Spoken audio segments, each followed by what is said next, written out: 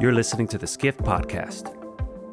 Skift's Megatrends for 2024 were released at the beginning of the year, our 12th annual reporting on the trends defining the travel industry.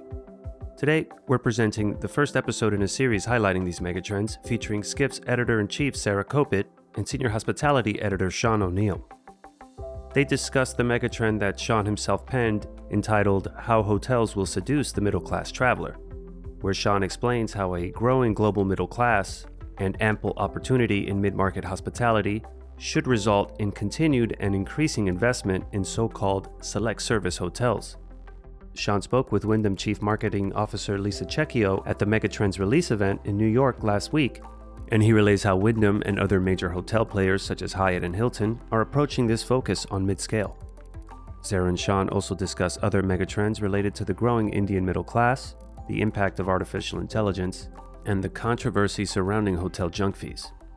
You can read Skift's Megatrends for 2024 right now at skift.com/megatrends. Enjoy the conversation.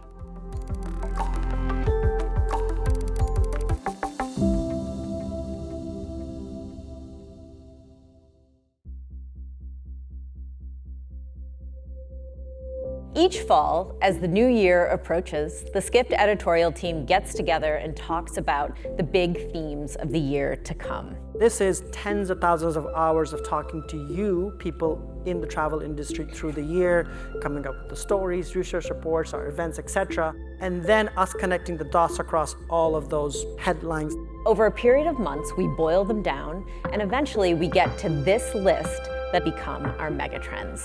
Nature's wrath by way of climate change. The long-term opportunity that hotel groups have in appealing to the middle class. The role that travel can play in solving this crisis of loneliness that we're seeing. Corporate greed and junk fees. Is the travel industry ready for it? Has anybody thought about it? We are on a mission to help you make sense of the year to come. So here's our take on the travel sector, 2024 style. Okay, let's get started.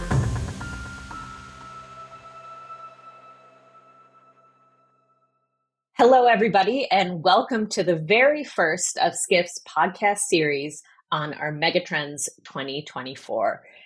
This is an exciting one, our first one. I'm joined here by Sean O'Neill, our senior hospitality editor here at Skift. Sean, how you doing today? Very good, Sarah. How are you? Good. It's cold here in New York. We had our very first snow day here in like 2 years. So, the city is icy this morning. Very, very cool. Yes, I'm heading off to LA sort of after this podcast is recorded, because we have a major hotel industry conference called Alice. And so I'll be reporting from there. So yeah, I'm looking forward to the warm weather coming up. Oh my gosh, can't wait. So without further ado then, let's just jump in and talk about the middle class traveler. That was your megatrend this year. So why don't you first tell everybody why you think the middle class traveler is so important to the hospitality industry in 2024? Sure, Sarah. Well, the middle class is growing worldwide. Demographers expect another 700 million people to join the middle class by 2030. And as people enter the middle class, they like to travel more. One reason is that many people see it kind of as a status symbol. This is something that we don't talk about a lot in the industry, but you've arrived in the middle class when you're able to go somewhere just a little bit nicer than your sister-in-law's family, maybe. And so why are hotels interested in just wooing the middle class traveler? I guess I would say that was something I asked last September in New York at Skift Global Forum. I asked Hilton CEO Chris Nassetta about this on stage. We're the fastest growing luxury brands on earth, with Waldorf and Conrad and LXR. But what you've heard me say publicly, and I'm happy to say it here because I know it, I am confident I will be right. The opportunity on a global basis for growth over the next 10, 20, 30 years is in the mid-market. Why is that? It's obvious, because that's where the growth demographically is in the middle class. And what can middle class customers afford? Mid-market products, whether it's hotels or anything else. So when you wake up in 10 or 20 years and look at X number of millions of rooms were built over that time frame around the world, they were going to disproportionately be in the mid-market. So as Niseta said there, chasing the mid-market is about chasing demand. But supply is also a factor, Sarah. So hotel supply isn't growing fast enough to keep up with the demand. When you have 700 million more people joining the middle class over the next 7 years, the level of construction of new hotels because of regulatory red tape just is not keeping pace. Conversions of older properties into newer hotels is also not keeping pace. It's partly because of financing issues in emerging markets. And we're recording this podcast here in the U.S. And roughly 2/3 of all hotels in the U.S. are branded by one of the major hotel groups. But and only about 1/3 of them are independently run.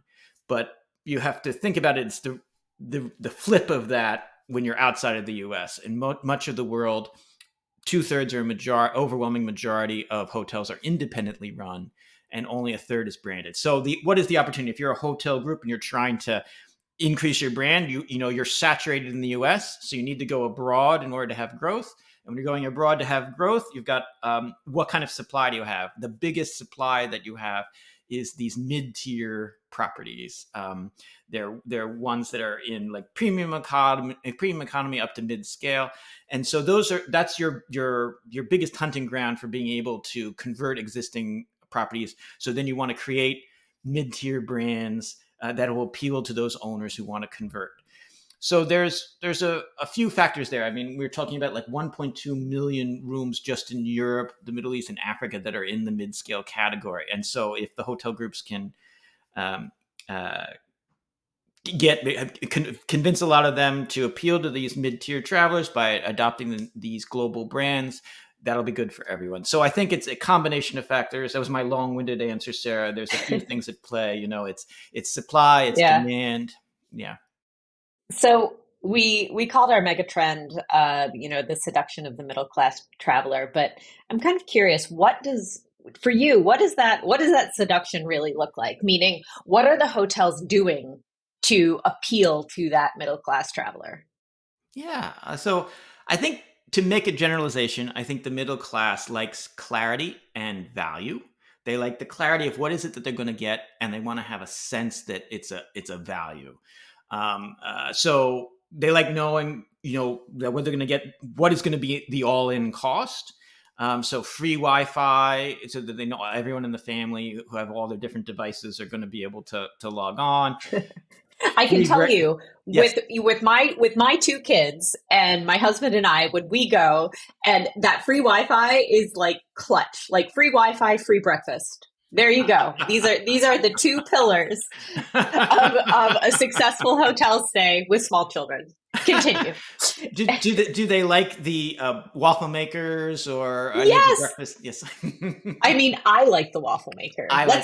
Forget the kids. I like the waffle maker. I do too. There was one. I forget what the name of the brand is, but they have like a little conveyor belt, and you can make little like treats on it. I'm just like, oh, my inner child. Exactly.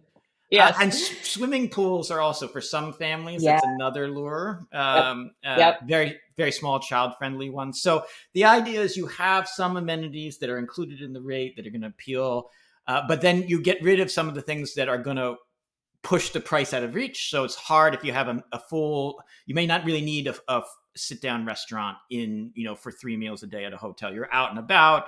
So why have that added cost into the structure? You might need a fitness center, for example. You're not a business road warrior. You're just sort of coming in. And so you remove some of the things that would make you a full service hotel in order to try to keep the cost down. So I think that's generally what the seduction looks like. Yeah. Okay. So at our Megatrend event in New York, you actually spoke with Wyndham about this. Can you tell us a little bit what Lisa had to say about how this is playing out for them? Yeah, I spoke with Lisa Checchio, who's the Chief Marketing Officer of Wyndham. I know we're talking about this as a megatrend in 2024, but if we go back to the early days of the pioneers of hoteling, especially in the U.S., it started in 1970 when Cecil B. Day created Days Inn. Right? And he's actually given credit to finding the new segment that we're talking about right now, the value-conscious traveler. And his mantra was find a need and fill it.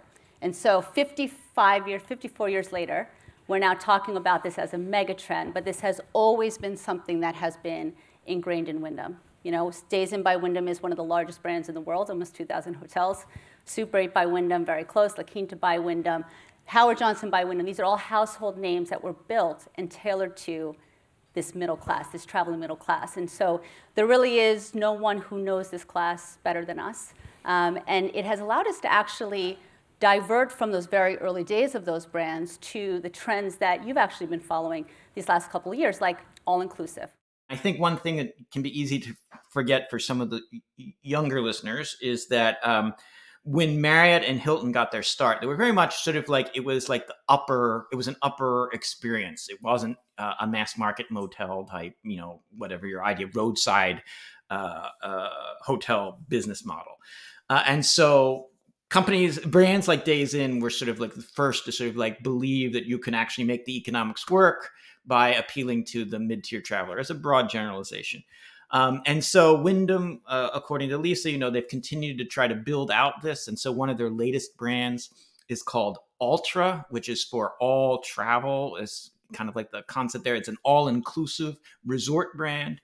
And the idea is if you're a middle-class traveler, you know, it's double income household, you're busy, you got 2 kids, and, you know, you really don't want to think about having to put together a whole vacation. You just want to have a little quick getaway. Let's have the all-in price. You know that the yoga is going to be included. The alfresco dinners on the beach is going to be included. The happy hour drinks are going to be included. When you're budgeting, you can just book and go. And so that was their thinking behind one of their latest brands, Ultra. So I think that is kind of the pattern we've seen in other mid-market brands, mid-tier brands. Marriott last year launched. So just to make it clear, it's not just Wyndham that's sort of looking at this. Marriott last year launched 4 Points Express by Sheraton as a mid-scale brand in Europe, the Middle East, and Africa. IHG launched Garner as a mid-scale conversion brand. Hyatt launched Hyatt Studios, which particularly caught my eye because it's their first time. They've almost all their brands and all their businesses in the upscale, premium, and luxury. And so this is their first step down to the mid-tier. So even a brand like Hyatt is sort of seeing the same thing that Lisa at Wyndham was sort of pointing out when she was talking with us in New York last week. Yeah. So you talked about value, and obviously for the middle class traveler, I think, you know, value is a no-brainer. That's probably, if not, you know, number one, right up there with one of the most important aspects. So loyalty points and just the loyalty programs in general kind of contribute to that value proposition. Tell us a little bit about where the hotels are with their loyalty programs as it pertains to this group. Yeah, so Lisa at Wyndham, she was as chief marketing officer there. She was saying that, you know, she's pointed out that her brand, as we say, her family of brands, while they do have a little bit of luxury and a little bit of lifestyle, they are very sort of like down the middle on the mid-tier, mid-market, middle-class brands. And so they've purposely designed their loyalty program for a few things that they feel like the middle-class traveler values. And so they've kept things simple. We want our members to know exactly what they're going to get for their points. We've kept the redemption tiers to 3. You can start earning points for as little as 75, free nights for as low as 7,500 points. The currency never changes. It's very, very simple. I think there's like beauty in the simplicity. We know that members belong to multiple loyalty programs, and when they're trying to pit them against each other in terms of where am I going to extract the most value, our program has always risen above the rest. Which is sort of like if you're not a road warrior who's putting 180,000 miles, every year, you don't need all these subtle gradations of tier classes as you go up. If you're a family and you're just traveling a couple times a year in vacation, you can start in the Wyndham program. You can start redeeming free nights after only about 7,500 points. It's a very easy to understand program because the currency never expires. And Wyndham has seen Skift has sort of run the numbers in the past 5 years. Wyndham has seen enrollments grow up like 78% over 5 years to 105 million. That's a faster pace of growth than Marriott has had, than its rival Choice has had. So they seem to be onto something with this formula of trying to keep things simple and have a very clear, quick value proposition for the middle class. And I think we're seeing some of the other programs, IHG, for example, retooled its loyalty program a little over the year ago. Others are also trying to do this simplification effort because that seems to be what's appealing for the middle class traveler.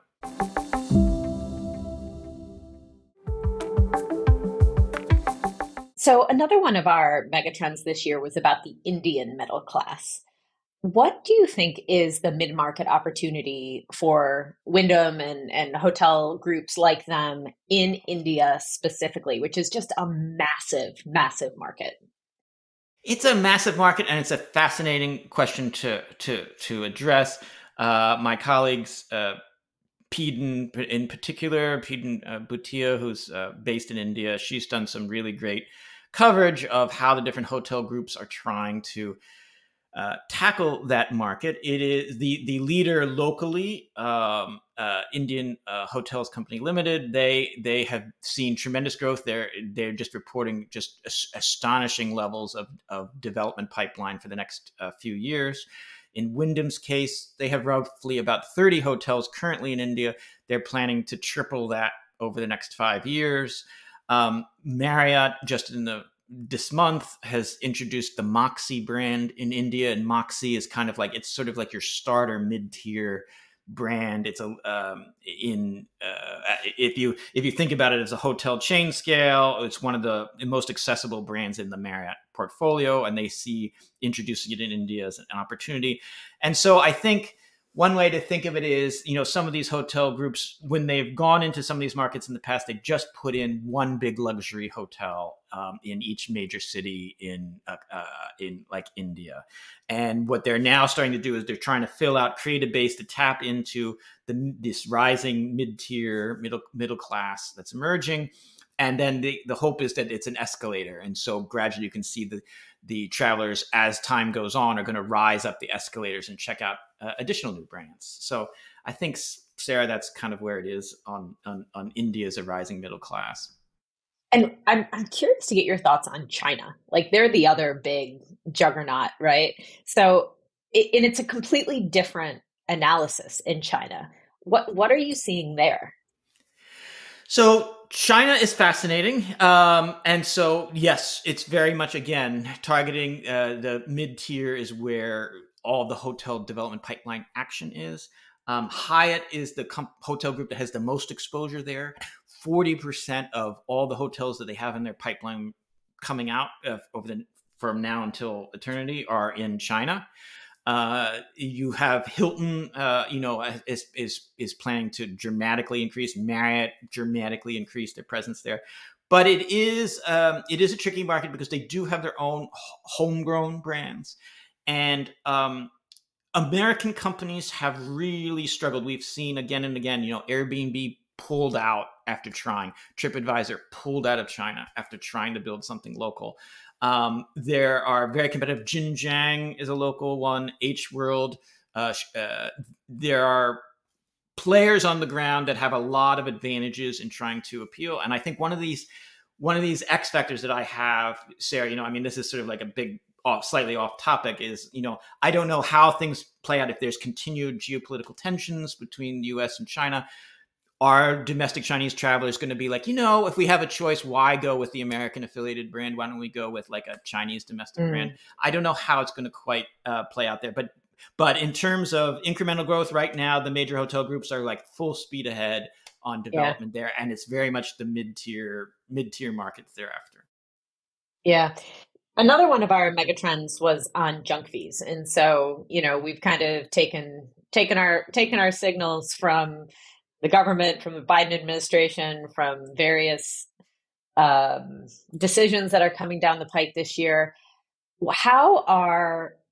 So we talked about value. How are junk fees, like what do you think is going to happen to junk fees in 2024? Hotels are really right in the line of fire with these, with these fees, resort fees, et cetera, et cetera. What are you seeing? How do you think it's going to play out? How do you think it's going to affect the hotel groups, especially in the mid-market range where, you've got, so this is where when when people go check out, these are the folks that are really looking at the bill, and making sure that their value was received. Yeah, I think going back to the point that we talked about earlier, I think the classic psychology of a middle class traveler is they like to know exactly what it is they're getting. They want clarity of the all in price. They don't want to be lots of surprises when they get to the bottom line or when they get to paying at the bill at the end. And so what the situation here is, particularly, it's about destination fees, resort fees. These are mandatory fees. You have no option on paying them, but they're not disclosed up front. So it's very hard to comparison shop when you're looking at different sites if one site doesn't disclose what the actual total price is. And so what is particularly interesting is that going into effect in June of this year, California has 2 laws. And because 1 out of 8 Americans lives in California, that has a big impact for the hotel groups. You probably have a presence there, and you're probably going to have to address this issue. And that is, California is requiring you to disclose upfront on your site and app the total fees, that you get to see what the total cost is, including any mandatory fees.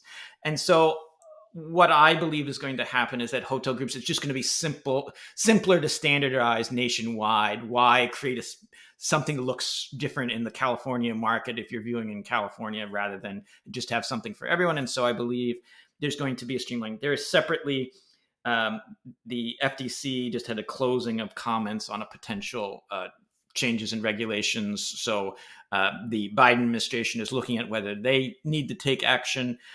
Hilton's CEO at Skift Global Forum called on the industry to sort of just adopt, everyone be on the same level playing field. And just this one final point I want to make on this is Hilton CEO Chris Nassetta is quite concerned, well, what good is it if the hotel sites and apps adopt this new change when the OTAs and more importantly, meta search? We all have to be on the same place. It doesn't really matter if Hilton shows it the right way, but because everybody, not everybody, but a large component of the population is starting in Google to do comparison shopping. And so they're going to get, if there's a belief that it's misleading, they're going to get misled before they ever get anywhere near us. So my view is even playing field. If you're the product is the product, and no matter where it gets distributed, it should be displayed the same way. So they would like to see a national law. So it is a little bit of a jump ball. I'm kind of curious which way it's going to go, Sarah. So let's talk a little bit also about AI. It's been kind of the darling of conversation on, for business in the last year since ChatGPT and other generative AI bots have come out, really like gangbusters, really kind of changing everything. I can definitely see one of the most compelling business cases that I've heard. It was actually from Brian Chesky describing how they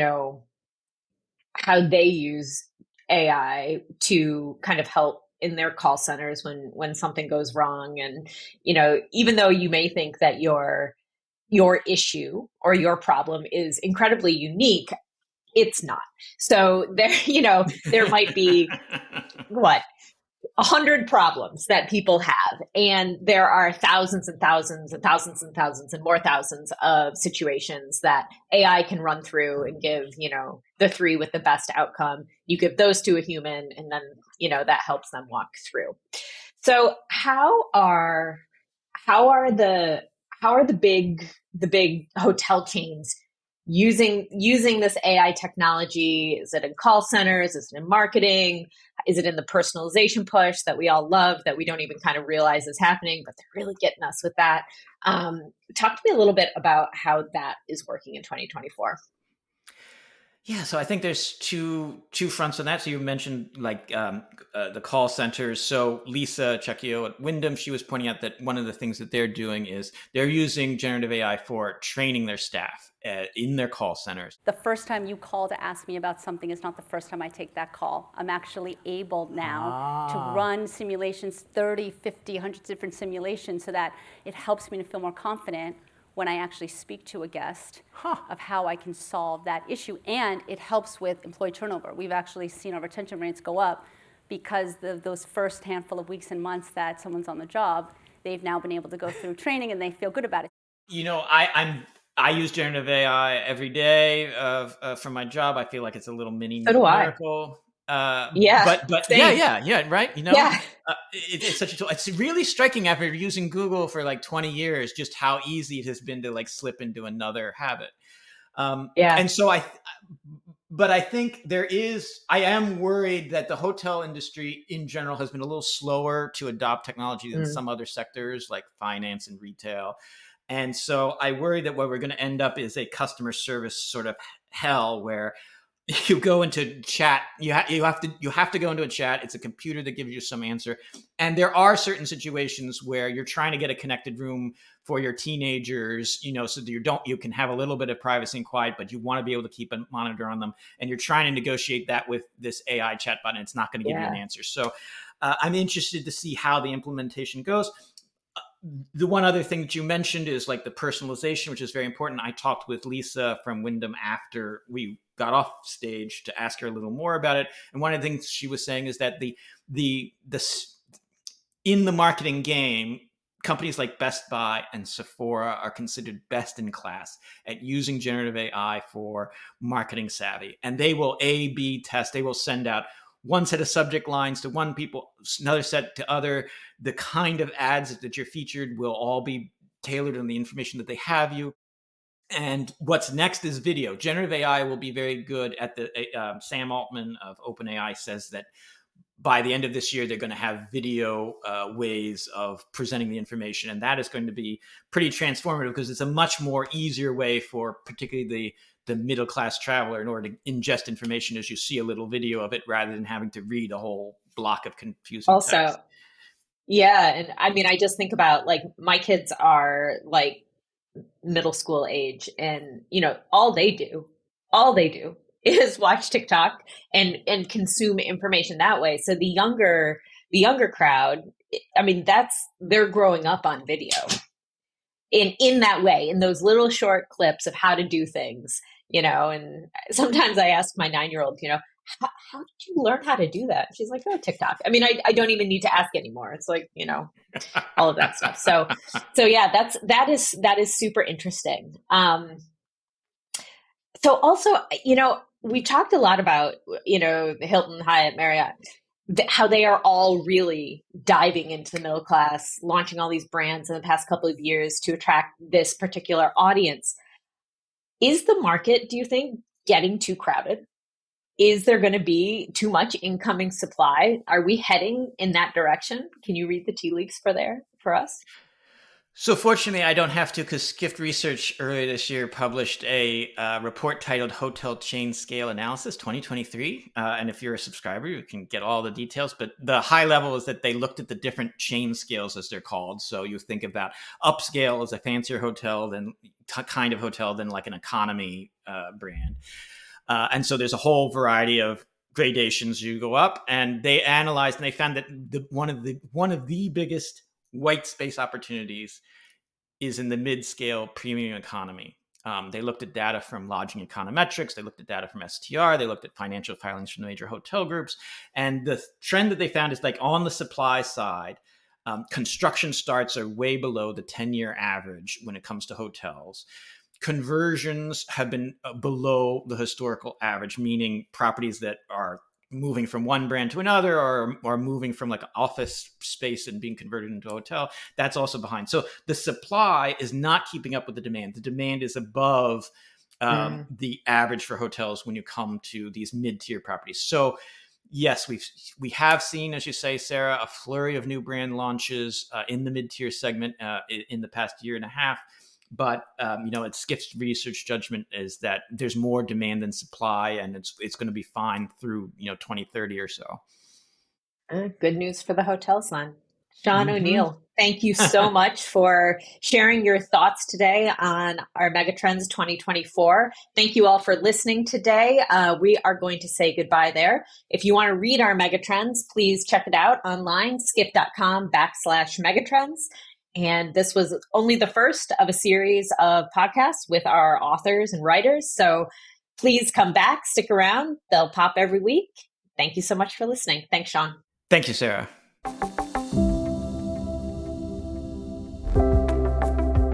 This has been the Skift Podcast. Thank you for listening.